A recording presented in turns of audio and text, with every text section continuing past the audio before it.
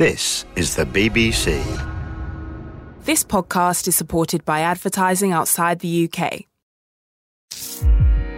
BBC Sounds. Music, radio, podcasts. Available every day during the Cricket World Cup. This is the TMS podcast from BBC Radio 5 Live. Kulsekar bowls, he smashed it high down the ground for six.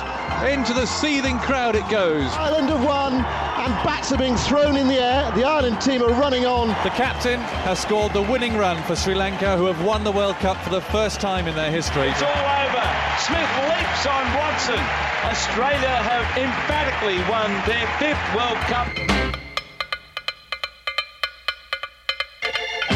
Hello and welcome to the TMS podcast from the Hampshire Bowl, where we've seen Bangladesh beat Afghanistan by 62 runs to move within a point of England and boost their semi-final prospects. Reaction to their win to come, but we're going to kick off by looking ahead to the big one, England against Australia at Lord's. From BBC Radio 5 Live, this is the TMS podcast at the Cricket World Cup.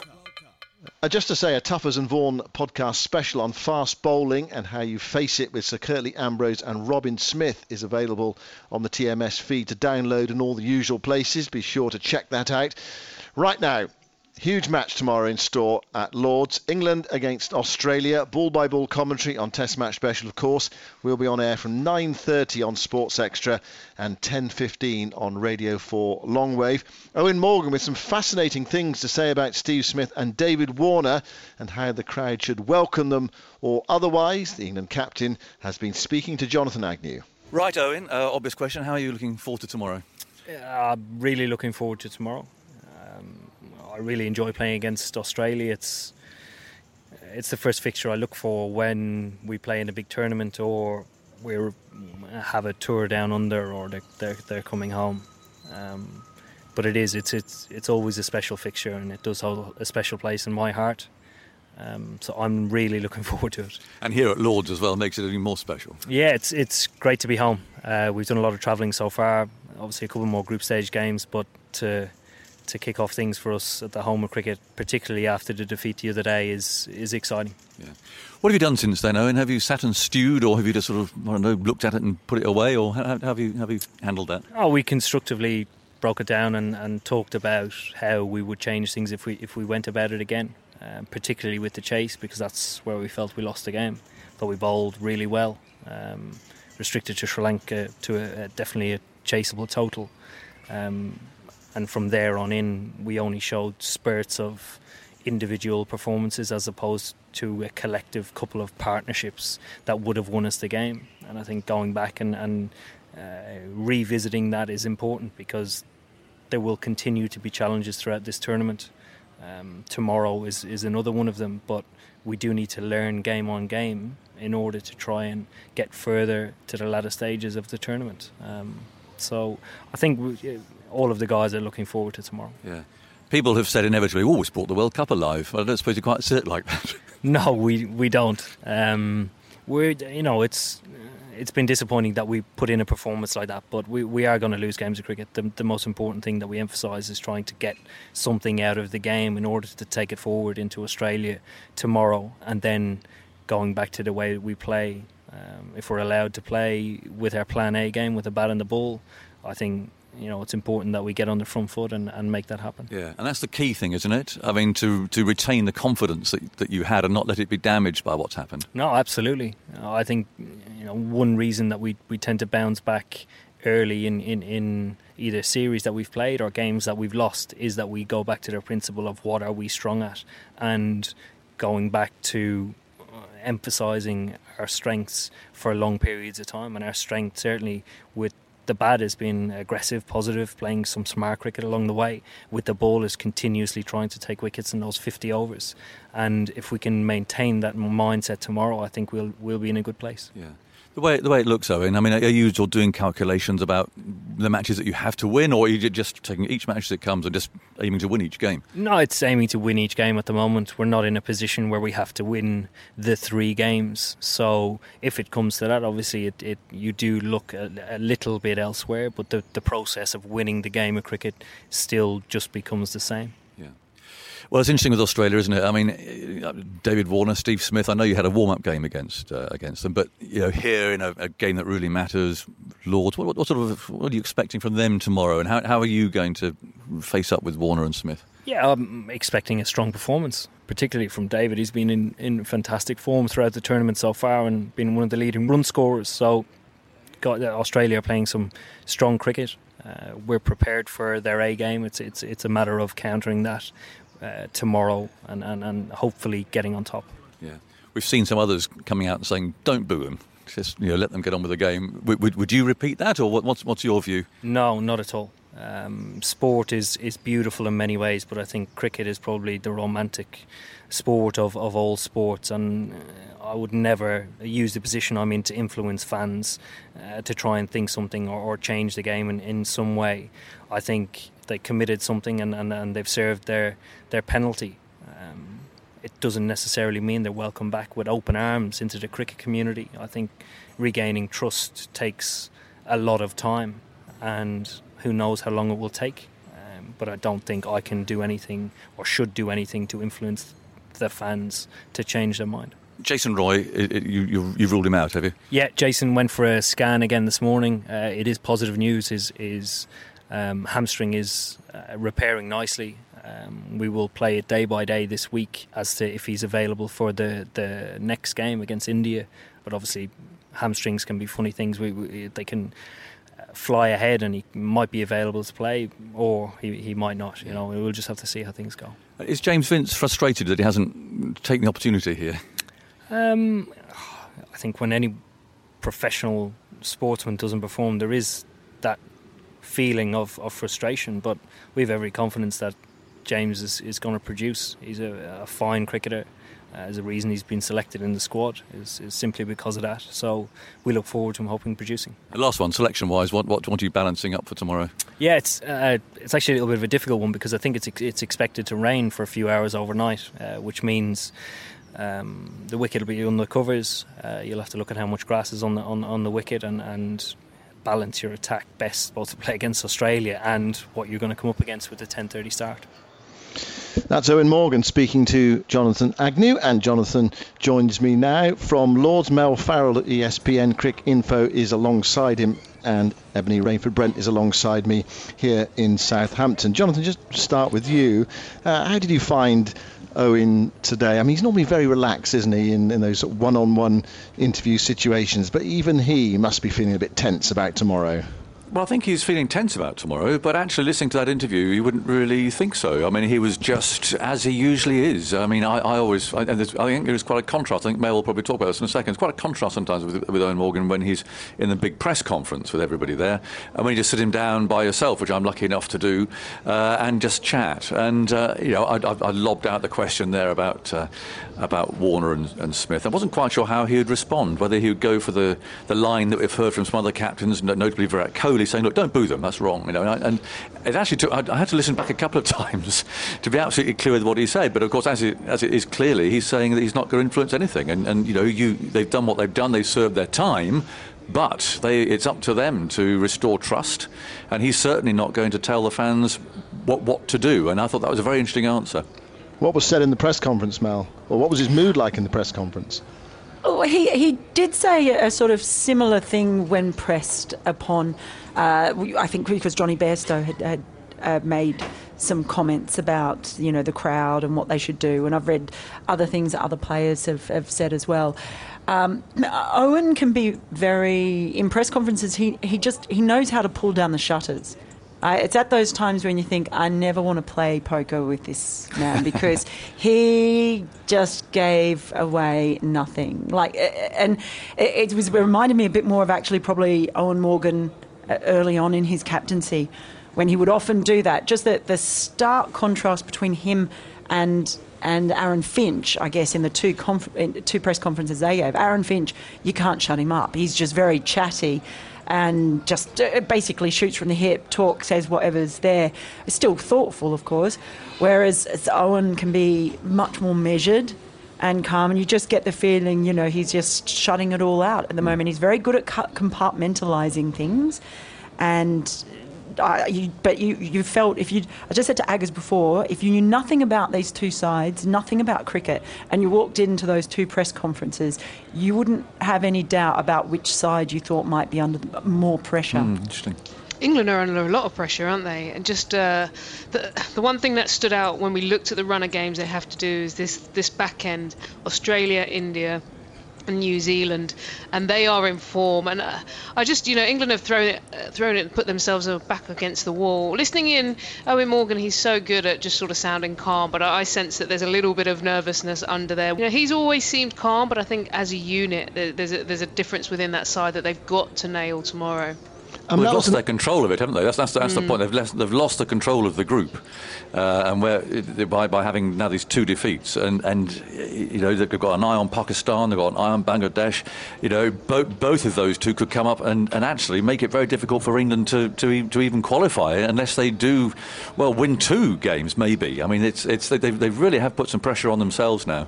That was an absolutely stunning defeat on Friday. The Pakistan game. You can sort of understand how that happened. We saw Pakistan in the one-day series. They racked up big scores against England's bowling. But to lose to Sri Lanka, who are not a great side, I think this is probably the thinnest Sri Lankan side in terms of quality since the 1992 World Cup. And talking about the lack of sort of busyness with the batting on Friday, it seems surprising. I wonder what was England's attitude going into that innings on Friday? Did they just think, this is just an easy knockoff? I think that's what they've been discussing since, haven't they? When I said, how have you been spending the time? They can go out there and bash it about, batting first. That's what they like to do, setting that big score up and so on, and they go out there and smack it around. But they just didn't in any way attack that target, did they? That was the problem with it all. They just lost their way completely. Lost an early wicket, and then lost James Vince again, and they were on the back foot. I mean, I think Joe Root's been unlucky. A little nickel down the leg side like that, but they just... it was pretty wayward. Moeen's shot, Archer's shot. Mind you, it's probably a bit late by Archer, but it was just a sort of a muddled attempt to get the target, I thought. My frustration with this side is that the one thing we've been saying over this 4-year period is how deep this side bat. That's been the biggest strength for England. They bat down to 10 easily, and so when you get to these sort of games where you sometimes have to scrap over the line, that's when that strength needs to come out. And that shot from Moeen Ali frustrated me, like you say, Jofra Archer, but that's where you needed just a little bit of game nous or intelligence to come in. Fair enough, there are going to be scratchy games. I think we've looked throughout this tournament, New Zealand have had to scratch a couple of wins, Australia have had to get out of holes. England should have gotten out of the hole that happened because of that depth. So that's the biggest concern for me, is that going to fire when it's needed? Well, I was just going to say on that, I mean, it's almost beyond a question of depth, I think.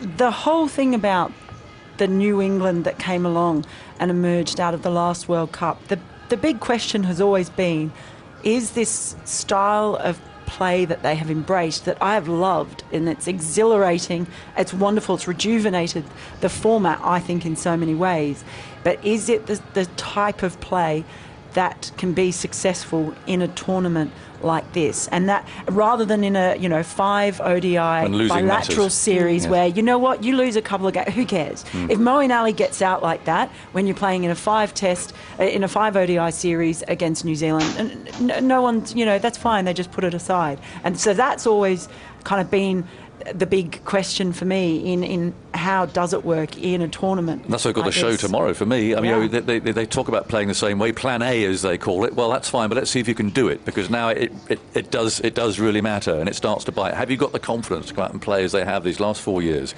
when losing really matters? And that's going to be interesting to see over these next 3 games that they have. Yeah, look, I think that Sri Lanka should be given quite a bit of credit, because they did bowl well. And I saw things like when they played Australia, they gave Australia a scare when they got off to that really brilliant start with the bat.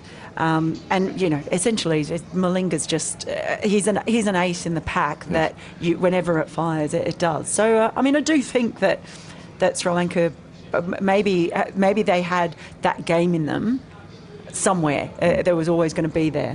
One thing I've noticed with this England side recently is when push comes to shove, when they're under pressure, chasing, on the chase, they have struggled. So what do they do tomorrow if they win the toss? Now, we've got this ticklish one. Actually, Eoin alluded to it in his interview with you, Jonathan. This ticklish problem, how to balance the team as well. That if we do get these storms overnight, that your inclination would be to bat first tomorrow, because I think this has been a bat first World Cup and put the pressure on the side on the chase. But what do you do tomorrow if it's overcast and dank? And do you win the toss and bat, or do you bat second? The latest forecast suggests that it should clear away. I mean, that's the hope, but it should clear really quite early in the morning. And Heathrow is saying that the showers should be gone by about 6 o'clock probably in the morning. So that does still leave the residue. I mean, it's actually under covers now. It is a fresh pitch. So the one that we're here for yesterday is a couple of strips away. So it is a fresh pitch, which is good. It did have some grass on it yesterday. They're taking some of that off it today. But being 2 or 3 strips down to the left, it does mean there's a short boundary now into the mound and the tavern stands, and that also brings into a question for Eoin Morgan as to what balance he has. Does he bring Plunkett back? Or does he persist with mowing? Does he play 2 spinners, or does he play an extra seamer? That's going to be interesting, because if they're going to bowl the 2 spinners in tandem, that is a short hit, whichever way round you're going at it, into that left-hand side as we see it now. So that is definitely something that they're going to have to consider as well. And I mean, I've seen Australia a couple of times, 3 maybe in this World Cup so far. They haven't played the short ball very well. Certainly West Indies roughed them up, and whether they consider that that's going to be an option here, but again it brings that short boundary to play. So it's not a straightforward selection for me, but it is at least a fresh pitch, which means that if you are batting second, the one yesterday got really quite slow again, as tended to have been the case because of all the rain there has been around. The ground hasn't rolled these pitches enough, hasn't been able to. At least it means that batting second shouldn't be too much of a disadvantage. Mel, what do Australia do with their team makeup? Well, actually, Aaron Finch echoed what Eoin Morgan said pretty much about the fact that it did look like it looked a little bit green, perhaps, and he talked about maybe that they might look at their bowling options. Maybe they might play an extra seamer. So, I don't know. The question we've been asking all the way through this tournament is, do Australia actually know what their best 11 is? And Brad Haddad admitted it in Nottingham. No, I think it was at the Oval. He admitted, no, I don't think we do. And Aaron Finch has kind of admitted that as well, whereas Justin Langer has kind of bristled when he's been asked about it. So much depends on the link man, in there in Marcus Stoinis. But just what they've put outside, and you're right, against the short ball, Usman Khawaja in particular looked particularly vulnerable against the short ball until he made runs in that last one. They've got a batting lineup that's strong on openers, and then they've sort of tried to. I explain, it's like when you go to a breakfast buffet and you overindulge, and then you put your skinny pants on. You can make them fit, you can get the buttons done up, but it just feels a bit uncomfortable when you sit down. You know how it is. You just give me some life advice, Mel, thanks. But yeah, skinny pants. They've been trying to sort of stuff this sort of side in and around. And part of that is because of the absence of Warner and Smith in the past year and what they've had to do in the meantime. And yet, they've been able to scrap and scrape their way through games. David Warner has admittedly not been fluent. He's scored 2 of his slowest 50s, and yet he's still up there. It's got 200s. So that's that scrapping nature that I feel can give Australia an advantage at times. And also they can play with a bit of freedom in this game. The pressure is not so much on them. The pressure is really on England. Yes, well, I mean, if they win, they're well through, aren't they? So you're right. I mean, they're through already. It is all for England to do. And, we go back to that point that we were making. It's all very well to go out and thrash the ball around, smack it here and there, when you can come back on Wednesday and play the same team again if it doesn't go right. That's how they've got to the top in the world. It's how they've become favourites to win the World Cup. But there's always been, as Mel absolutely quite rightly has said, can you really play like that? Have you got the guts, the bottle to do it, and actually do it successfully when defeat could mean that you're going to be out of the World Cup or lose a semi-final or whatever? It has always come down to that question of confidence, and that's what we're going to see. It'll be fascinating. I mean, I think I thought out of that interview with Eoin Morgan, I thought he sounded actually very determined. I think he didn't sound in any way that he's the sort of person that is going to panic. And I think he is clearly somebody. I mean, you watch him in the field. He absorbs pressure. I mean, you compare him to Virat Kohli. It is the other end of the spectrum, isn't it? I mean, Morgan just seems to be that sort of person who actually, as a player, when you're under pressure and a team under pressure, you actually want a Morgan rather than a Kohli, in my view, but you want someone who is calm. You want someone who is making rational decisions, isn't flustered, isn't shouting, and just knows exactly what he wants to do. He might be churning inside a bit. I'm sure he is, but actually, what you see of your captain there is somebody who looks totally in control of the situation, and that's what you want to see as a player when you know that you're up against it. I think these two captains too are, for me, are probably the two best captains tactically in this tournament. Yep. They both are very calm in very different ways, but tactically they're also just I don't know. They seem to bring on bowlers at the right point. They don't seem to be chasing the games like some other captains, even like Kohli sometimes seems to do. One thing I'm really excited about is fast bowling in this tournament. I don't think anyone expected the fast bowlers to be as much of a threat. It's been dominated by spin over this last 4-year cycle. And when you look at who were in the top wicket takers in this, 4 names that stand out: Archer and Wood for England, and Stark and Cummings. I think tomorrow is just going to be a fun kind of expressive. Who is going to show that kind of venom? The fast bowlers have done it. I think all of these bowlers are fabulous, but under the pressure when it really counts, are we going to see these guys really rise? Is that sort of speedometer going to be breaking tomorrow? I think it could. I really think it could, because there is that, and I think right now tonight, with all of this on it, the build up, the pressure, that's where I want to see who is really going to stand up in a World Cup. I think that's a really good point. What I would say, having seen Australia 2 or 3 times, and Mel might not like me for saying this, I don't think Australia's backup bowling is up to much. No, it depends a lot on Stoinis.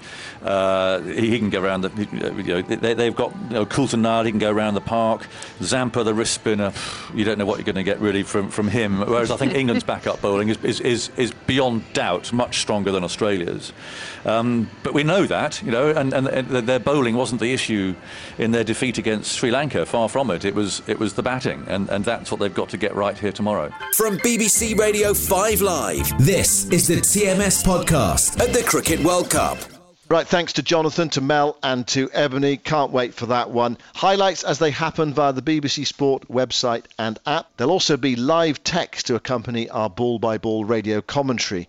We mentioned David Warner in our chat there. 447 runs at an average of over 89 so far this tournament. Absolutely a key man to get early. So how will England be plotting to do that? Here's their former assistant coach, Paul Farbrace. Well, David Warner's one of those guys that likes to hit boundaries when he first comes in. He wants to get on top of the bowlers and dominate the ball when he first comes in. He's the sort of guy that I think if you can get the ball going across him early in his innings, so you're looking to land the ball sort of around middle and leg stump line to him and get the ball going across, I think you've always got a chance of nicking him off. That's a plan that a lot of teams around the world have used successfully against him. So you try and make sure, as I say, middle and leg, get the ball going angled across, and your keeper and your slip are always in the game then. And then if you do get that line and you can get a little bit of shape back into him, you've also got the chance of LBW. But nick him off early on, I think, is the way that most teams would look to get him out.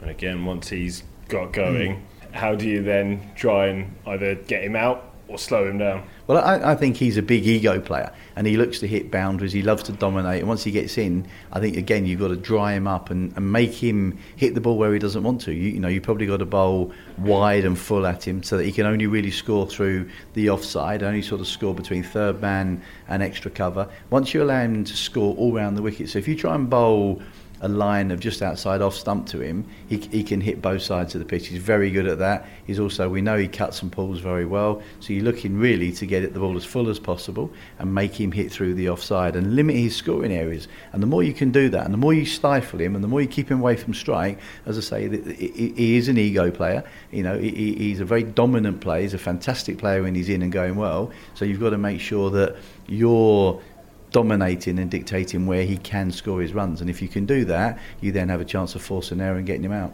Well, that was Paul Farbrace speaking to Tim Peach. Right then, let's switch our focus back to Bangladesh's win against Afghanistan here at Southampton by 62 runs. A professional, efficient performance. Rushan Alam from the Doosra podcast is with me, and Niall O'Brien is here as well. Now, first things first, why on earth did Afghanistan put Bangladesh in when they won the toss? Well, terrible start to the day. Really just a bad decision, and a lot of experience in the camp there. Phil Simmons, head coach, well, obviously he thought he's read the wicket differently than we have, because a used pitch that was slow at the weekend against India, only going to get slower, only going to get more and more difficult. So Afghanistan's strength is their spin bowling. Get runs on the board, even 220 would have been a challenge for Bangladesh with Nabi, Rashid Khan and Mujib. I don't understand it. It was a mistake, and it's cost them the match. Yeah, I agree. I think they were clearly playing to their strengths. They must have thought, well, let's restrict Bangladesh here and then give a chase a go after nearly doing it against India. So I can understand where their mindset might have been, but in the end, didn't pay off at all.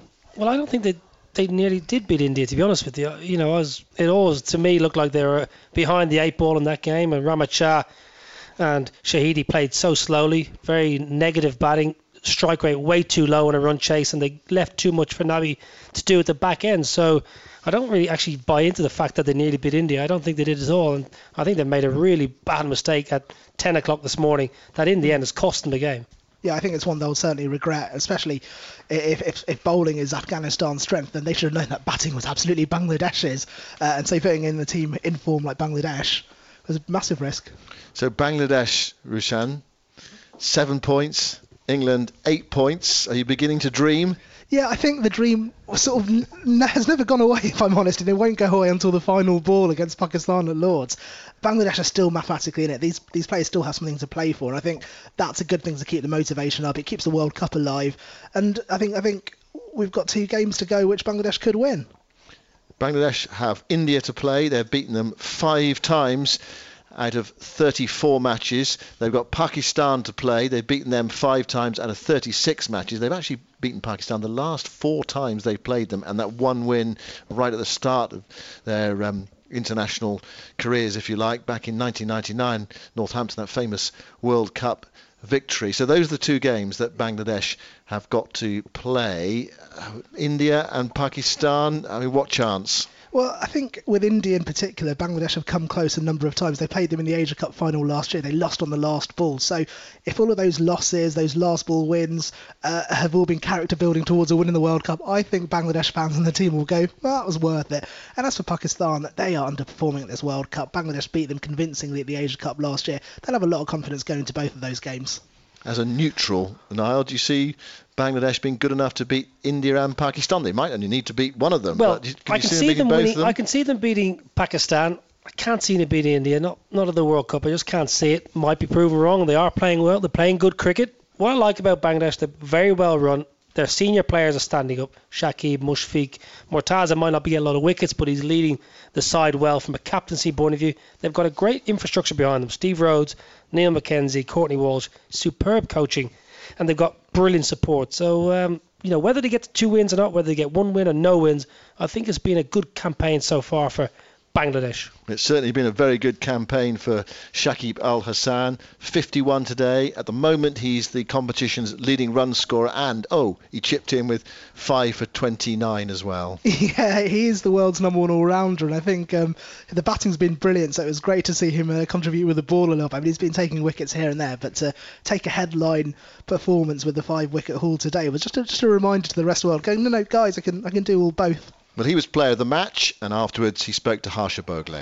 Right, Shakib, come along. Look at this crowd. It must be fun playing in front of them. Yes, it's been great throughout this World Cup. They have been supporting us, from the first game, and luckily we started well. So they are behind us, all the games. Hopefully 2 more games, and they will be supporting the way they are supporting now. Now, only the second player ever to score a 50 and take 5 wickets in a World Cup game. What gave you greater pleasure today? I think 5 wickets, it was important, but having said that, I had to work really hard for my 50 runs. I thought Mushfiq played brilliant knock. Without him, I think we wouldn't have get the run we got. And the little innings like Tamim and Mosaddeq and Mahmudullah, the way they contributed, I thought it was terrific. Overall, I thought it was a team effort in the bat. I thought we knew that it's going to be tough with the 3 spinners. They have got quality spinners in Afghanistan team, so we had to bat really well to get those runs we got. Everything you touch is turning to gold. Is it just moving up the order? Is it that you're batting differently? I don't know. To be honest, I did work really hard. Before the start of the World Cup, I was well prepared, the best I could ever be prepared for a tournament, and it's paying off. So you can say, combination of hard work and luck. And you want this form to continue for another couple of games, and who knows after that? Yeah, definitely. 2 more important matches coming up for us. India and Pakistan, 2 big teams. We have to play, to best of our ability to win matches. But, this match will give us a lot of confidence. Well, that's Bangladesh. Let's have a look at Afghanistan. We've discussed their decision to put Bangladesh into bat. They played 7 and lost 7. There was a bizarre incident at the end of the game with Shinwari 49 not out. Mujib was on strike. He had a huge slog and missed it, and he was bowled. And Shinwari at the non-striker's end threw his bat down in disgust. I mean, it seemed as if, because he'd been denied a half century, if he was on 99, you could sort of understand it, but he was on 49. It was a strange one. He went down the ball before to Mujib and said, just play a forward defence, and Mujib obviously just didn't listen to him and tried to hoik one into the Shane Warne stand, as it were. But Shinwari 49 not out. Whether you get 50 not out or 49 makes no ends, really, to be fair. He actually played quite well, Shinwari. He came out, first ball reverse sweep to Shakib when he'd already had 2 wickets in the over, showed some intent, shows a bit of positive energy, ran well, actually showed what Hashmatullah Shahidi and Ashkar Afghan didn't have any kind of intent, because those 2 batsmen derailed the Afghanistan innings totally after a good first 10.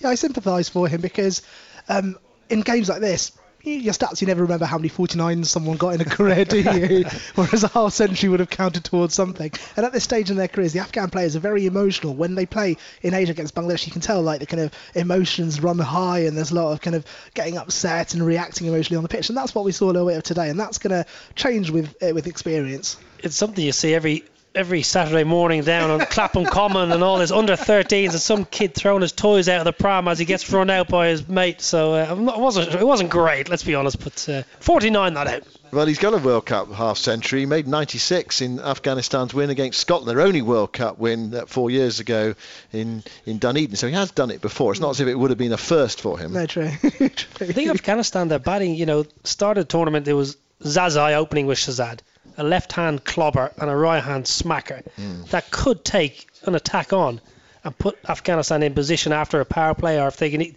eke out 15 overs, they could be in a great position. They've almost gone full circle now.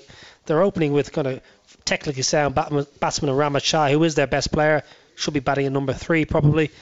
Shahzad's gone home. Zazai's had starts and he's been dropped. So in a game like this, 260 odd, if Zazai has a good half an hour, a good 40 minutes and gets 30 or 40, could make a bit of a difference. I think there's been chopping and changing a lot on the Afghanistan side, which doesn't help. They remind me a lot of sort of early Bangladesh, like the 2003 World Cup, where we had a couple of good players, some sort of talent through the team, but not the experience of playing abroad, not the experience of playing in tournaments, and that's all going to come. I think there's a lot of goodwill for Afghanistan, but it is easy for that expectation, because of the passion and the goodwill we have for them, to exceed where their actual ability is. Well, I've been disappointed, to be honest with you. I've been disappointed with them this tournament, with the bat, really. When they weren't going to chase close to 400 against England, but they never tried. And I thought that was disappointing. They had a elongated net as a centre wicket practice by the look of it, and that I think cricket's gone past that, batting out the overs. I think we're past that stage. I would have rather seen them against England have a go and get bowled out for 232 overs. What difference does it make? It was a waste of an afternoon after Eoin Morgan's kind of pyrotechnics. Everyone might as well just went home and let Afghanistan had a net. It's been a bizarre World Cup for Afghanistan, and the story might eventually be told. There's clearly something going on behind the scenes, and yet on Saturday they were so close. They were quite close actually to taking down India. It was 11 runs. I agree with you, Niall, in that I'd never for one moment thought they were going to win, but if Nabi's shot down the ground had gone for 6 and just needed that extra club, then suddenly it would have been 6 to win off 4 balls, and that was on. So that's sort of how close they got, although India sort of controlled that Afghanistan run chase superbly, I thought. But I think one of the problems for Afghanistan coming into the World Cup is probably they were sort of over-touted as a team. I think we expected quite a lot from them, more than they were capable of delivering. We'd seen players like Rashid Khan and Mujib playing the Big Bash and various T20 tournaments. We thought they could actually cause some problems, but they haven't got that all-round team talent. completely. It's a really good comparison, actually, Afghanistan to Bangladesh and the kind of expectations both teams had. Afghanistan came into this tournament with very little experience playing in England, a lot playing in Asia, a lot playing in the subcontinent, whereas Bangladesh, by comparison, had spent the last 2 years doing the homework and practicing the things they were going to face here. They had experience against the short ball, they learned how to deal with pace and swing, and they've come to this World Cup prepared, and that's all stuff that Afghanistan are going to have to take on board as a learning curve. OK, Afghanistan played 7 and lost 7. For Bangladesh, it is 7 points and hope in this tournament. Thanks very much, Rushan and Niall. Available every day during the Cricket World Cup. This is the TMS podcast from BBC Radio 5 Live. Right, Andy Zaltzman is with me to go through some of your emails. But first, the stats, Andy. What can you tell us from today? Well, there were some pretty impressive Shakib Al Hasan stats. He became the first player ever to make 2 centuries and take a fifer in a World Cup. Only 2 other players had 1 century and a fifer. Those were Kapil Dev in 1983 and Yuvraj Singh in 2011.